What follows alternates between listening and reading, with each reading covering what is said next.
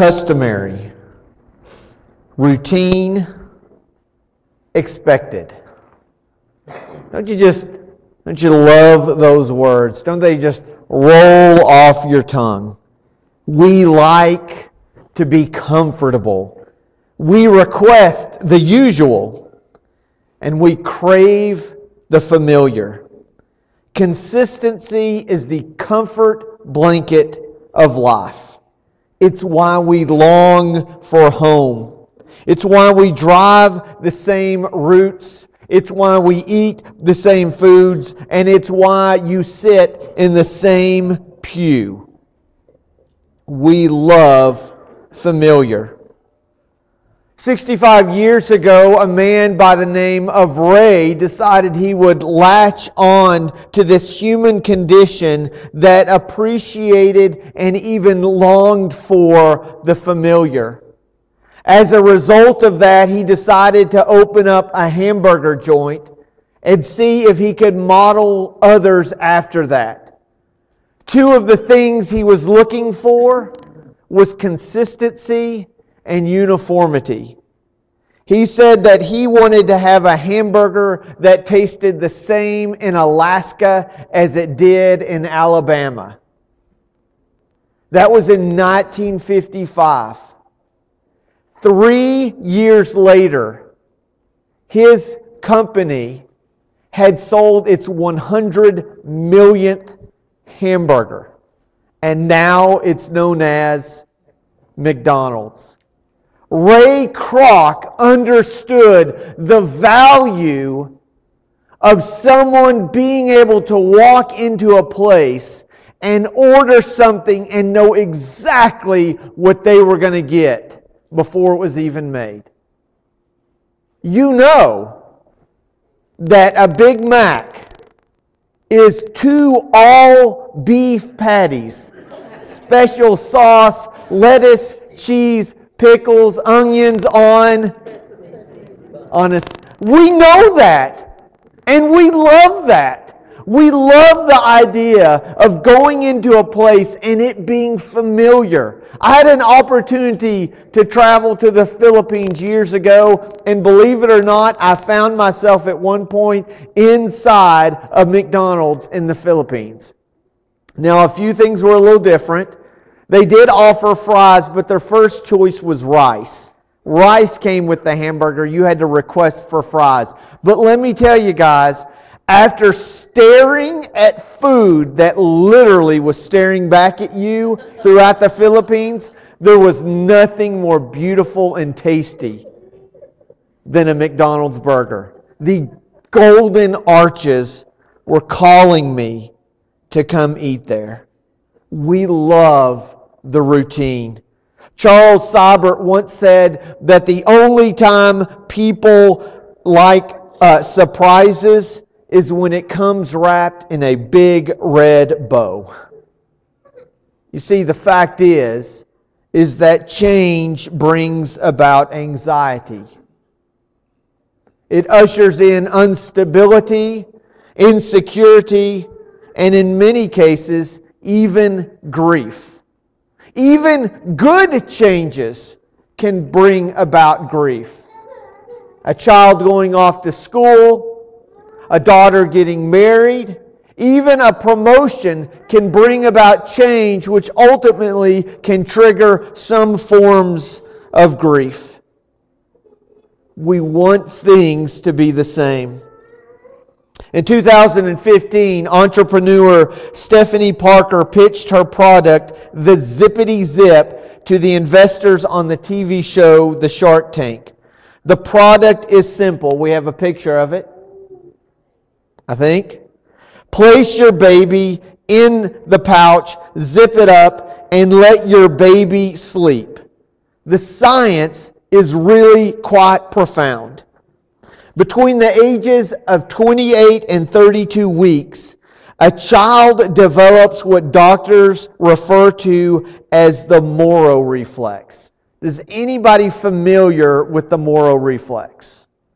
Some of you may be familiar with it, but all of you have seen it played out if you've been around an infant.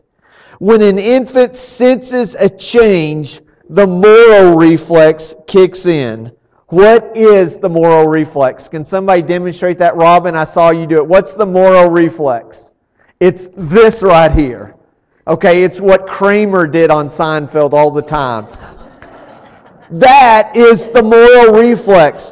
What's the science behind this? When a baby is startled, it will instinctively reach for what is familiar and what is comforting. Because once they're out of the womb, freedom can be unfamiliar and even frightening.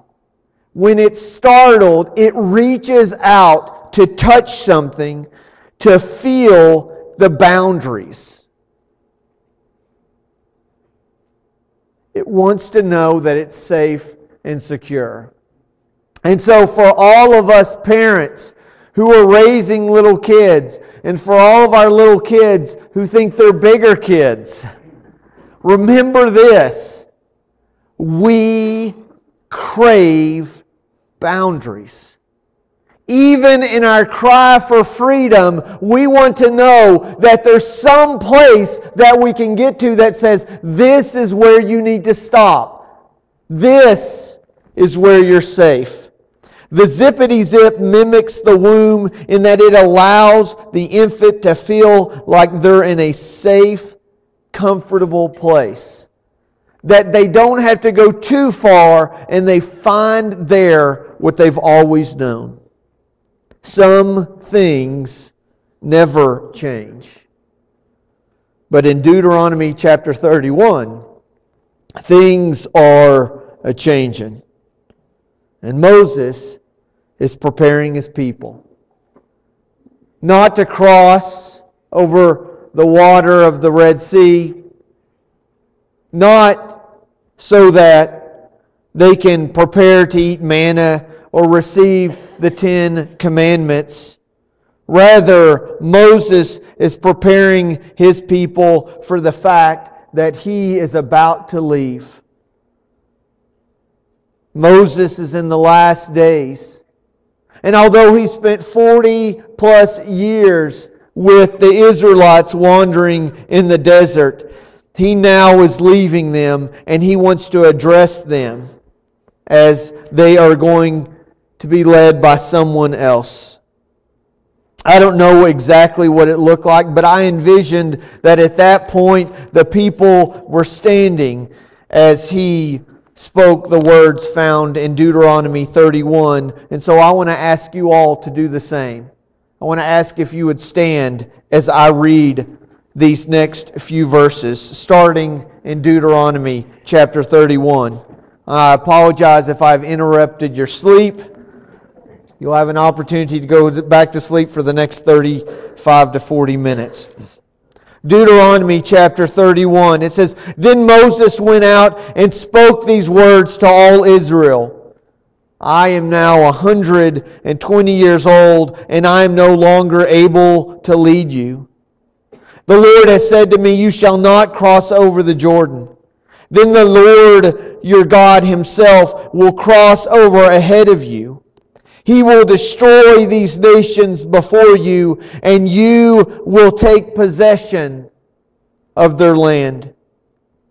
Joshua also will cross over ahead of you, as the Lord has said. And the Lord will do to them that He said He would do to Sihon and Og, the kings of the Amorites, whom He destroyed along with their land. The Lord will deliver them to you, and you must do to them all that I have commanded you. Be strong and courageous. Do not be afraid or terrified because of them. For the Lord your God goes with you. He will never leave you. He will never forsake you. Then Moses summoned Joshua and said to him in the presence of Israel, Be strong and courageous, for you must go with this people into the land that the Lord swore to their forefathers to give them. And you must divide it among them as their inheritance. The Lord Himself goes before you and will be with you. He will never leave you nor forsake you. Do not be afraid. Do not be discouraged. You may be seated.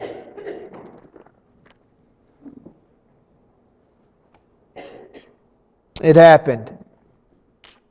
God said it was going to happen. Moses conveyed it to his people, and it did. Moses died. Did you hear that? Moses is dead. The leader that had gone up on the mountain, who had brought down the 10 Commandments, the leader who held the staff that parted the waters, the leader who prayed for those who were sick, the leader who allowed water to come out of a rock, the leader who had cared for, loved for, and even begged for God not to kill the people who had wandered in the desert. He's dead. He's been buried. Familiar has flown, the regular has been removed, and the expected has exited. God had spoken to Moses. He spoke through Moses, and He performed miracles using Moses. And Moses is gone. Even when people didn't always like Moses, they didn't want him gone either. It's interesting about the human condition that we desire so much to have the familiar, even if we don't necessarily like it. Before the Israelites were in the desert, they were in Egypt. Now, at one time when Joseph was there with them, things were good, but before long, the Egyptians realized that the Israelites could cause a problem, and so they forced them into slavery. And God sent Moses to let His people go. They end up in the desert. They had crossed the sea, and now they are free from slavery. And do you remember what their complaint was? Why did you bring us out here to die? Here they were, having walked across on dry land, watching Pharaoh and his army drowned as God closed in the waters. Miriam sings a song, and their very next words are, "Why did you bring us out here?" As terrible as slavery was, that's what they knew. And now fast forward several decades later, and here they're about to have an opportunity to cross over into the Jordan, to the land that's been promised to them, a land flowing with milk and honey. You guys know the feeling of living in a desert. And here is an opportunity to go into a sort of paradise. No more eating manna and quail over and over and over again. Now they're going to have real food. And they don't want to go. It's why people who find themselves growing up in an abusive situation, in a dysfunctional family, often long to go back to that dysfunction and abuse. Sadly, many children who are abused at a young age tend to find themselves in an abusive relationship as adults. We long for what we know, even if it's not healthy. They're so close to the promised land, and they're just on the other side. Enter in Joshua, whose name means God saves. But as far as everyone else is concerned, they're all lost. And the question becomes, is Joshua up to the task? Now, he was only one of 2 spies who was sent into the land 40 years prior. And when he came back, despite the fact that they saw these men roaming around who looked like giants, the other 10 spies said, there is no way we could ever win a battle there. Joshua says, we can do this. The Lord will give us that land. But now, could he do it? I mean, surely he had the courage. He mustered the courage to go against the other 10. Now surely he had the courage to cross over into the Jordan. Listen to these words in Joshua chapter 1, starting in verse 1. After the death of Moses, the servant of the Lord said to Joshua, son of Nun, that's N-U-N, by the way, just so you know, Moses' aides, Moses, my servant, is dead. Now then, you and all these people get ready to cross the Jordan River into the land I'm going to give to them, to the Israelites. I will give you every place where you set foot, as I promised Moses. Your territory will extend from the desert to Lebanon, and from the great river, the Euphrates, all the Hittite country, to the great sea on the west. No one will be able to stand up against you all the days of your life. As I was with Moses, so I will be with you. I will never leave you or forsake you. And listen to verse 6. God says, be strong and courageous, because you will lead these people to inherit the land I swore to their forefathers to give them. Be strong and be very courageous. Be careful to obey all the law my servants Moses gave you. Do not turn from it to the right or to the left, that you may be successful wherever you go. Do not let this book of the law depart from your mouth. Meditate on it day and night, so that you may be careful to do everything written in it. Then you will be prosperous and successful. Have I not commanded you? Be strong and courageous. Do not be terrified. Do not be discouraged. For the Lord your God will be with you wherever you go. So what do we know about Joshua? Was he strong? Was he courageous? I'm willing to say that probably not. If he was, then wouldn't this pep talk from God be a little redundant? I think God understood the fear and the anxiety, not only of leading a people, but of leaving what was familiar to cross over. Notice how many times that God commanded him.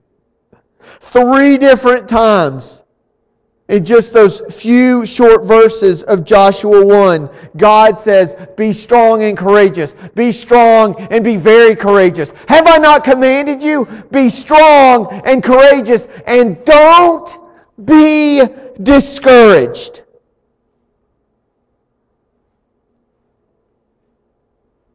So how does he do this? How is he able to help his people cross over? Just a few days ago, I was watching a documentary that was talking about this blitzkrieg that took place by the German people. And they did something that no one imagined that they could do. They crossed over, they avoided the Maginot Line, they went through the Ardennes Forest. People thought they couldn't get through that. Even if they could get through it, it would take them a month to get to the capital. 3 days they charged for. 3 days. I'm not talking about driving a car for 3 days. That would be tough. I'm not talking about commanding a tank for 3 days. That would be even harder. But for 3 days, the army never stopped moving, including infantrymen, night and day. And people said, that is crazy. How could they do it? Well, one of the things that we learned as I was watching this documentary, a historian was talking about an over-the-counter pill that they had in Germany that they would give to people in case they were a little tired and they needed a little pick-me-up. And so the German army decided, let's offer this to our soldiers and maybe that'll help them get across.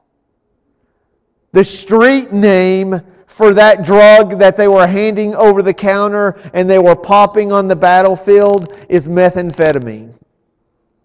They were giving their soldiers meth so that they would have the energy and the risky behavior to never stop until they got to the finish. Well, we know some of the consequences of methamphetamines. But there were no pills being handed out here. How in the world could Joshua summon up the courage and gather up the people and cross over to the Jordan? Seemingly, he did the impossible. He could squelch the fear, he could banish the discouragement, and he could gather up the courage. And how could he do it? 2 words. With God. No pill. No drug. No army. With God. Listen to this in Deuteronomy chapter 31, verse 8. We've already read this. It says, "The Lord Himself goes before you and will be with you. He will never leave you nor forsake you." Verse 5 of Joshua 1, we read this also. "I was with Moses, so I will be with you. I will never leave you or forsake you." Verse 9 of the same chapter, "For the Lord your God will go with you wherever you go." He said, how can you do this? How can you cross over the Jordan? How can you have hundreds of thousands of people in tow? How can you conquer these cities that are fortified before you? How can you do it? He doesn't talk about tanks or guns or swords or pills. He doesn't talk about this great strategy. He says, I will be with you. Now, I don't know what your Monday will look like tomorrow. And you may not have to have cities that need to be conquered. You may not have to have armies that you have to leave. You might not even have to step over a drop of water. But I can tell you this. You will face challenges. And God will be with you. In the hallways of your school, God will be with you. In the meeting rooms where you work, God will be with you. As you are in your car, God is with you. As you're in your house, God is with you. Wherever you go, whatever you do, God is with you. Never will I leave you. Never will I forsake you. That's better than an army. Now, I'm a weird historian nerd when it comes to certain things. One thing I've come to really enjoy is tanks. And in World War I, they came out with the Mark I tank. It was abysmal. It was ugly and terrible. By the way, they called it a tank. One, because they wanted to be subversive and they didn't want their enemies to know what they had. The other thing is that it literally looked like a water tank. No turret. It couldn't do anything. It couldn't ford the water. It was a terrible excuse for a tank. But as they progressed, they got bigger and better and faster and crazy accurate. Now, you're not going to be in a tank tomorrow. There won't be one at your side. But let me tell you this. God has already crossed into tomorrow. He has claimed that day for His, and He has called you His own. And He says, I will be there and I am with you. Do you know that God is with you? And are you prepared for that battle? Ephesians chapter 6, I want to close out with this, says, for our struggle is not against flesh and blood, but against rulers, against authorities, and against the powers of this dark world, and against the spiritual forces of the evil in the heavenly realms. That's pretty scary. I don't know about you, but you line up those spiritual forces, the evil ones, that's pretty scary. I can't even see those, but they're at work against me. But God is already there. This week, I want to ask you to summon up the courage.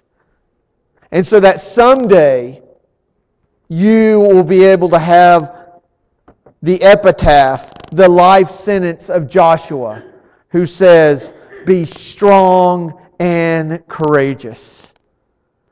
This morning, I want you to know God is with you. And for those of you who have chosen to devote your life to Him and to be buried, He's not just with you, He's in you. I've got some great news. That invitation is for everybody. I've got some even better news. We've got some water right here if anybody wants to be buried today. And they want to start a new life. Now, I'm told that the heater didn't work quite right and it's a little chilly, but we can make do. And I want to encourage any of you who want to live a life with God and have God in you to accept that invitation and choose to follow Jesus. Be strong and be courageous because God is with you.